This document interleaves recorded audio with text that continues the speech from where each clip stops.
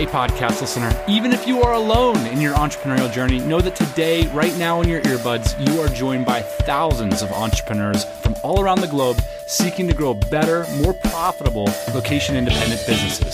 If you'd like to learn more about what we do and download our entire back catalog, check out tropicalmba.com. So, Ian, we're both on the come down from our annual event. It's been our 5th year anniversary, and I want to talk about it a little bit on the pod because there's an intimate connection between the listeners of this podcast and the annual event that we host every year in Bangkok. First off, how are you doing? Are you all right? You back in Austin? I'm almost fully recovered. You know what, man? I have such a good time at the event, and I'm so thankful for our team because we used to actually have to work at the event. And now we just get to show up and party and hang out with other DCers. The team is over 20 people. That's something worth mentioning. And we had a list, a schedule every hour of what we should do, including when we should take some downtime, which was an incredible improvement. You guys could potentially take a nap at this time from 2 to 3. I'm looking at the schedule like a couple days before we started. I'm like, well, I'm going to be exhausted after these 5 days because this year we started on Wednesday. Yeah, it was full on. And before that, more or less, it was full on for the weeks beforehand. I mean, I arrived a week early doing stuff on the ground. So yeah, it's been good to have just a relaxing week off. And so in this show, we're going to reflect on some of the themes, some of the things that we learned at the event. And I got to just talk about the connection really quick between the pod and the event. Because right now, if you've only been listening to the show for a couple years, you might think, it's a show where Dan and Ian interview people about business. They share some tips, talk about building online businesses or whatever. So you could have, kind of like a so-so reaction to the podcast. What? I think that's fair. Sometimes we're on, sometimes we're not. But if you were to go back to like 2011, 2010, 2009, and listen to this podcast, there's only one of two reactions. The first one would be like, what the hell are these guys talking about? That's the first reaction. Okay, so that's most of the people. And then a very small percentage of the people who for some reason downloaded our pod would say something like, whoa, there's other people like me? What? And they would send us an email immediately. And so we got like 50 emails, we had 50 downloads. It became immediately clear that we all needed to meet each other because it was a very small community back then. And that's how this thing all got started. And if you put yourself back in that room at the first event over 5 years ago now, I think we were all just looking to connect with each other like, this is amazing. Like, we don't have jobs. We're working online. It was like a secret club for people who figured out how to turn the internet into an ATM. But what's changed over the last 5 years is sometimes you meet the same people, sometimes it's new people that have joined the community. And it's like, whoa, these people are business leaders. I mean, that's really been the biggest change. Like, these are the businesses that entrepreneurs in general are trying to create, And so I think it's let's take a moment in this podcast just to reflect about how the community has been evolving and changing and how people have gone from quitting their jobs and traveling the world to creating established, successful businesses that are creating generational wealth for them and their families.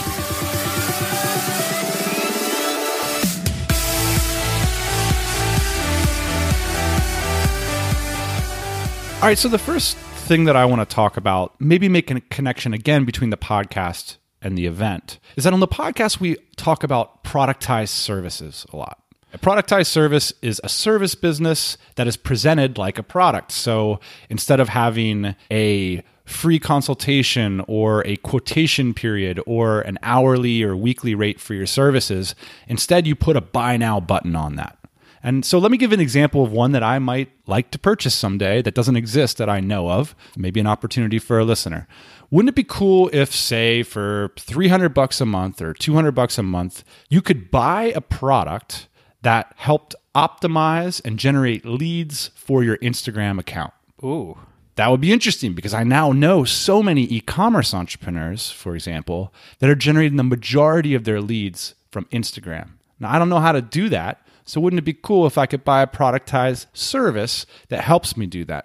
Now, the reason we talk about this stuff so much on the podcast is because you can start one of these businesses in a weekend. If you're listening to this and you're thinking, I'm one of those people that knows how to generate leads off of Instagram, well then boom, you're going to leadpages.com and signing up for their service and putting up a product landing page away from starting a business this weekend. Another example, sponsors of this year's event, Bean Ninjas, Meryl and Ben, they have a product where if you're on Xero, they will do your bookkeeping for you. And I think in the past, these types of businesses were generally targeted at local businesses. Zip codes. Exactly. And now what they've done is they've essentially taken the same service, they've put a price tag on it, so it's not ambiguous, and they've marketed it to the whole internet. You used to work with your accountant and you'd pay them by the hour, like $70 an hour or whatever. But instead you can go to the Bean Ninjas and say, all right, for $200 a month, or I don't know their pricing for different levels, but that's the whole point, is that it's not this sliding scale. It's like, this is what you pay and this is what you get. And that's a productized service. So part of the reason I wanted to bring it up is that we present this on the show as businesses that you can get started fast. But what I saw at the event was a lot of mature businesses and a lot of mature entrepreneurs having tons of success with productized service. One of the guests we're going to have in the next few weeks is Tristan King from Black Belt Commerce. This business has been around for years. It used to be called Shopify Ninjas, and it's a really meaningful business. The reason I wanted to bring up some of these examples, Ian, is that I think sometimes people that have a lot of entrepreneurial experience, they might pass on a productized service idea thinking, oh, it'll have scale problems, it'll have HR problems, or cash flow problems. And those things are all true. I don't want to sugarcoat how difficult it is to run a business. But I want to say that one of my observations was that even experienced entrepreneurs are really latching onto this idea that, hey, if whatever they're doing, their SaaS product or their consulting gigs aren't working out, they're saying, you know what? I'm going to take a try at this productized service thing, and it seems to really be working out. One final thing I want to say before we get to our second point is that the world of people thinking about these ideas and executing on them is very small. So if we loop back to my Instagram example, it's not a big world of people that are positioned to take advantage of an opportunity like that. Much like if you were a podcast listener to this show back in 2009, it's just a small handful of people. Fast forward half a decade, and even though the opportunities are expanding, if you're sitting there in your chair and thinking, whoa, I could actually do something like that, the truth is you actually could. There's so many great opportunities that are mentioned on this show and other shows and online and in blog posts and on Twitter and Facebook, and people just read them and act like, well, that's just not an opportunity for me.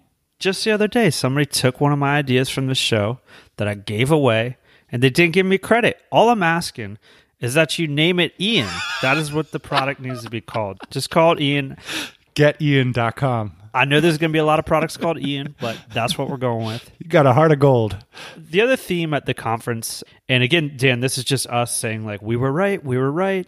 Distributed teams. All right, so this is our second point. I want to hang our hat on this one. Yeah. Point number 2. So you're noticing distributed teams. This is a buzz term. What does it mean, though? Get me down to the core of it. Distributed teams basically means that your team is worldwide. So not everybody is sitting together in an office in Chicago. You might have a couple people in Chicago, but in general, your team is distributed.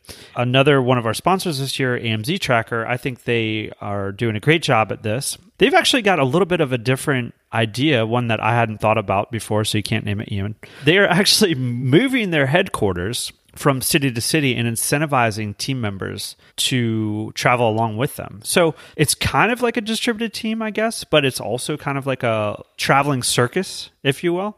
It's like a swarm of bees or something. Like people are like orbiting in different levels of gravity. So the slowest orbiters might just come to the annual or biannual retreat. Right? So they'll orbit around to like meet the team twice a year, once a year. And then you've got the core people who are actually following the company headquarters. Whether that's from places like Bangkok, Saigon, Medellin, who knows where it's going to be next, but you get a little bit of a pay raise if you're willing to be co-located with the core of the team, and you might get access to some better projects or whatever. But I think it's fascinating because, again, you go back to 2009, 2010, we're starting to run some of these experiments like, hey, come be an apprentice, live as an expat across the world or work from home. And these kinds of things, I think, may have been looked down a little bit by the business establishment. Certainly some of our listeners say like, look, that's not how you grow a real business. And then you look at someone like AMC Tracker and you say, well, there you go. If that ain't a real business, then I don't know what you here think a real business is.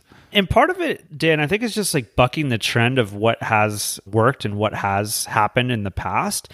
And some of it actually just has to do with cost structure. So having an office is expensive. You know, I love reading over the last couple of weeks about how all these people are defying San Francisco and starting their startups in Missouri. I've thought for a long time that that's going to be the future, right? Because you don't have to pay these developers $250,000 a year. You can pay them, you know, normal working wages for the skills that they have, but you don't have to overpay, whereas you might in San Francisco. And so that's really part of the opportunity as well, is that you can offer people other kinds of incentivization and packages. So for example, if you work for AMZ Tracker, you know, one of the perks is that you get to live in Bangkok. Well, I've always wanted to live in Bangkok and I've always wanted to do this kind of work. And so that's interesting.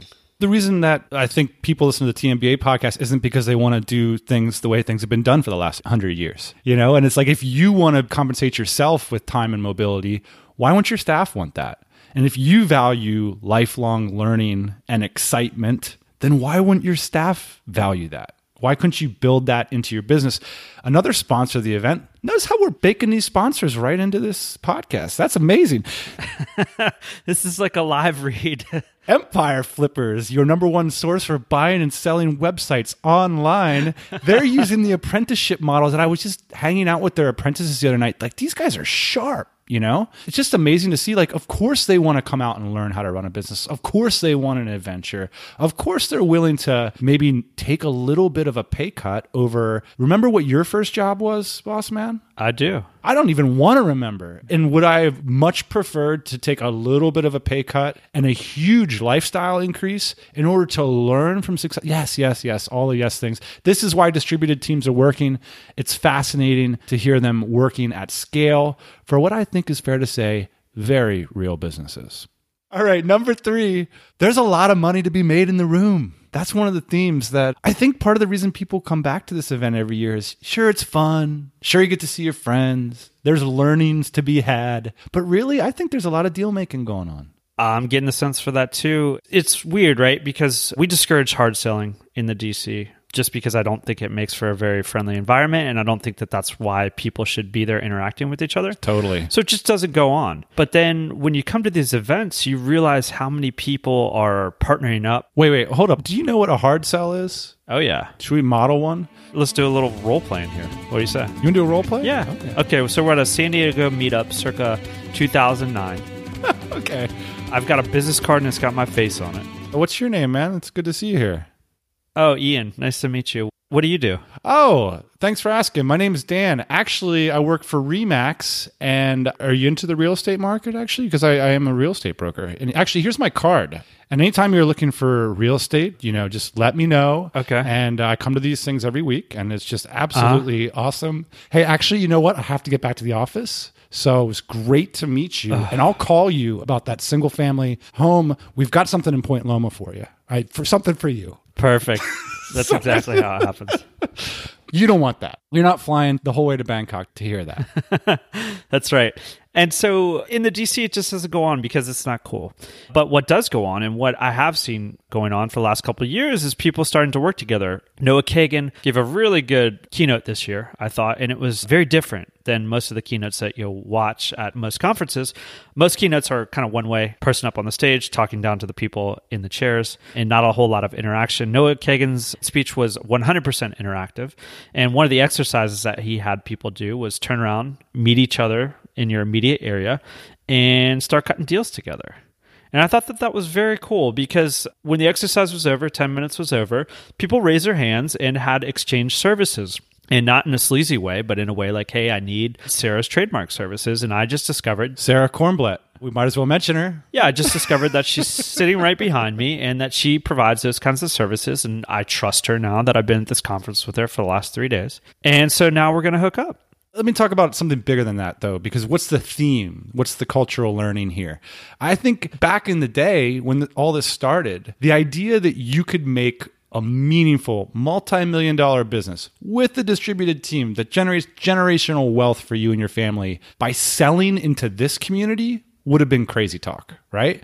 Because you say, it's not mature enough, it's not a big enough market, there's not enough money there. And so it was a bunch of people talking about selling outside of this world. So me and you, Ian, we were like, hey, we're selling to valet parking people and hotel people. And that was really a lot of what it was early on, was the small crew that had figured out the internet or whatever and was selling services and products outbound. Fast forward 6 years, and the community has matured so much that if you look at our sponsors, and this makes sense, like all of them are building meaningful businesses by serving the community itself, right? Even Noah's business, right? Noah Kagan, AppSumo. You look at 1040 Abroad, Olivier's accounting services. You look at Empire Flippers. You look at AMZ Tracker, and you look at the Bean Ninjas. These are businesses that are employing people. So I've worked in all the sponsor mentions. Good job again. I wanted to mention all the sponsors because I think it's so cool that DC businesses, like a lot of these businesses were started in the DC and they were cultivated in the DC and now they're sponsoring the event. Yeah, and I just want to say that about MailChimp because... Why the hell didn't MailChimp want to sponsor? That's what I want to know. Well, here's the reason why. It's very simple. Number one, we didn't reach out to them. But number two, here's what I want to say about sponsors, is that this year was our first year having sponsors at an event. And this is kind of like a quick tip for people that are throwing events. I didn't ever think that we were going to be able to have sponsors because I thought it would be basically non sequitur, right? Like, so you have MailChimp and everybody kind of like looks up at the poster and they're like, hey, yeah, MailChimp, cool. Heard of them before, like 7 touches, right? This must be part of their ways to get me as a customer. And they've got a $250,000 budget to do that. And they're dropping a couple dollars at this conference just so they can be seen. And so I always kind of thought that was weird, right? Because it wasn't super relevant to our audience and the people that were at the conference. And I thought it wasn't super relevant to MailChimp. So this year, what we did was we asked our attendees who would like to sponsor the event. And lo and behold, a couple people came forward. And you're exactly right. It makes sense at this conference, and I think at small conferences, because everybody knows these companies and everybody may or may not already be working with them, but it gives them a chance to interact with them even further. So these sponsors, they set up booths at the event for a couple hours a day, and they got an opportunity to interact with current and hopefully new clients. They serve as examples of what you can do inside the community. Look at Bean Ninjas coming onto this podcast, launching a productized services. Look at the Empire Flippers. I'm almost positive their first customers came out of the DC. Certainly they started their podcast because we invited them on ours. They were cultivated and they built a reputation inside of this community. Look at AMZ Tracker hiring tons of referrals from their staff is built from referrals from DCers. And so I think that these businesses kind of popped up in our midst. And so they also serve as examples of what you can do if you stick around in the community, if you get to know people and you build your reputation and knowledge over years. If you want to sponsor the conference next year, just email Bossman. I'm sure he'd be very interested. We got a couple booth slots available. I got a corner slot available, and I got the one right next to the bathroom. That's really a nice one. All right, number 4 point. Let's talk about our favorite bit of feedback. Just really briefly, I just want to mention something that stuck out at me. This event, both from the eye test and from the survey, I think was the most successful event we've ever thrown in terms of customer satisfaction or level of experience. Do you agree with that? Does that fit your eye test? I would for me, yeah, because I had a schedule and I had nap time planned in. For me, it was an amazing event. But, for some people, we're about to go on here for the next 10 minutes about how awesome we are and how awesome the event is. But if you didn't have a great time, I would like to hear about it. Just one piece of feedback jumped out at me, which I thought was fascinating, and I want to read it to you. We asked the attendees if 250 entrepreneurs was the right size for the event. And the feedback was, can you guess? Drum roll. The feedback was, yeah, but maybe a little smaller, like 200 people, 220 people. And I thought that was fascinating because I really expected people to be like, you know what you should do? You should create like an elite event. You have to have like $1 million and it's for 50 people. Or I didn't expect people to more or less say, you're more or less there.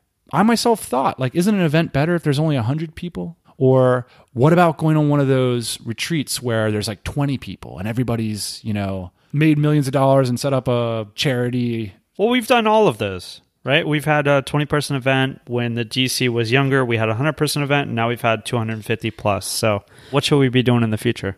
Well, my takeaway from this is that the key value of this event is the level of optionality, being in a room with like minds that are very diverse. It's not like 50 people that run SaaS businesses talking about growth hacking, right? It's like there's 50 SaaS people, but there's also like 50 service people. And then there's also like 10 lawyers. And so when you bounce into those people, I think what happens is deals. And I think the reason people keep coming back and the reason that this conference is unique is that I think you can come and you can cut deals. It's not like Vegas. You don't always lose your money. You could come and be 10x up. And I think a lot of people were. It's also a lot of fun, and you get to see old friends and meet some new ones. So our fifth point is our final notes on the event. People still love masterminds. So Friday at the event is mastermind day. You sit around the table with 6 to 7 people. You share your most intimate business problems, and people crush your dreams. People crush your dreams. It's like going to the dentist, you know? You don't want to do it, but you should go. You're going to feel good about yourself when you're done. I don't know why every year I'm so surprised that people continue to love the mastermind so much. Like 7 out of 10 attendees pay extra and come early to do the mastermind. To work. I mean, it is a lot of work. You sit there and you listen to 7 other people's businesses and you give them critical feedback, and then they give you critical feedback on your business. And I see people on the elevator leaving that mastermind and they just look crushed. Some of them are crying. And sometimes there's that one person at your table that sucks too. You know, it's true. Sometimes somebody sucks. But it's also, sometimes there's that one person at your table that you become business partners with next year. That happened. Or another thing that I hear a lot is I took that feedback that I got at the mastermind last year and it totally changed my business, and here I am this year. There's a level of understanding that you get from people when you have a structured conversation that's meant to be difficult as opposed to just kind of egging each other on or having a few cocktails.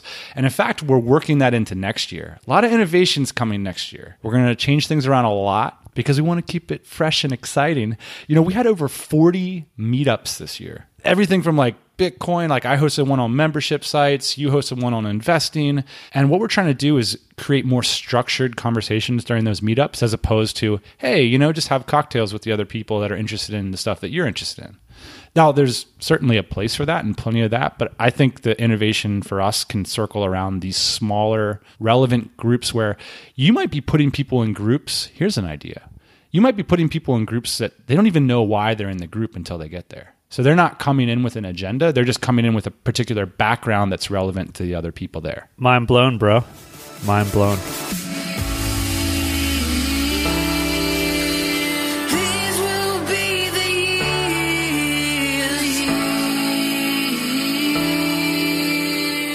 And if you didn't get to come to this event, I think the reason we want to spend a show every year talking about it is it's really, I think, the biggest thing we do all year long. And its connection to this podcast, it just goes back to the very beginning. You know, it's really like the most hardcore listeners that have been around the longest, have gotten the most from the show, and have built businesses off the back of maybe the people that have been on the show or having met them in person. They come to this event. And that's, I think, why I wanted to make sure that we took the time to do a podcast about it. So are we going to do it again next year? We're definitely going to do it again next year. But like you said, I think a couple things are going to be changed just because we like to change things. That's why. I think one of our team members, Derek, said it best. I put this question to the team after the event, and I was like, you know, people more or less know the numbers that we're pulling in. You can do the napkin math. It's good, but it's not for all the time that we put into it. You know, I shut down shop like 3 months before the event. I come to town like weeks early.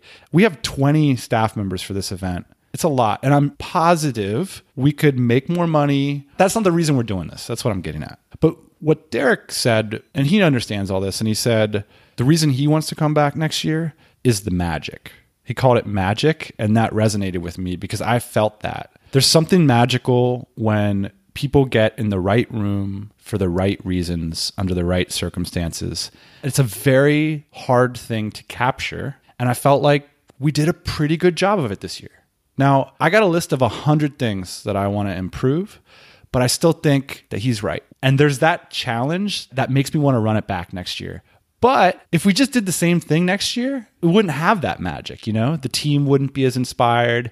The attendees would just know what's around every corner. And so I kind of feel like we have to change it in order to keep it something special. Let's start planning, buddy. Yep. Did I tire you out? We got to create the magic. That's the thing. It's not really magic, man. You create it. Haven't you watched those Penn and Teller shows before? We got to thank our sponsors for trusting us, for coming out and being great for our attendees. They're AMZ Tracker, the Bean Ninjas, Empire Flippers, and 1040 Abroad. You can check out the links to everything we mentioned, all the businesses and people in this episode at tropicalmba.com/event5, spelled out F-I-V-E. All right, boss man. I know you got a couple interviews coming up today, so... I'm busy, dude. I got to actually work today. I wish you the best. I'll see you next Thursday morning. Talk to you soon. Hey, thanks for listening to the Tropical MBA podcast. You can go to tropicalmba.com, get access to hundreds of back episodes and all kinds of other goodies. Load up your iPod. That is the cheapest way to fly business class on your next international flight.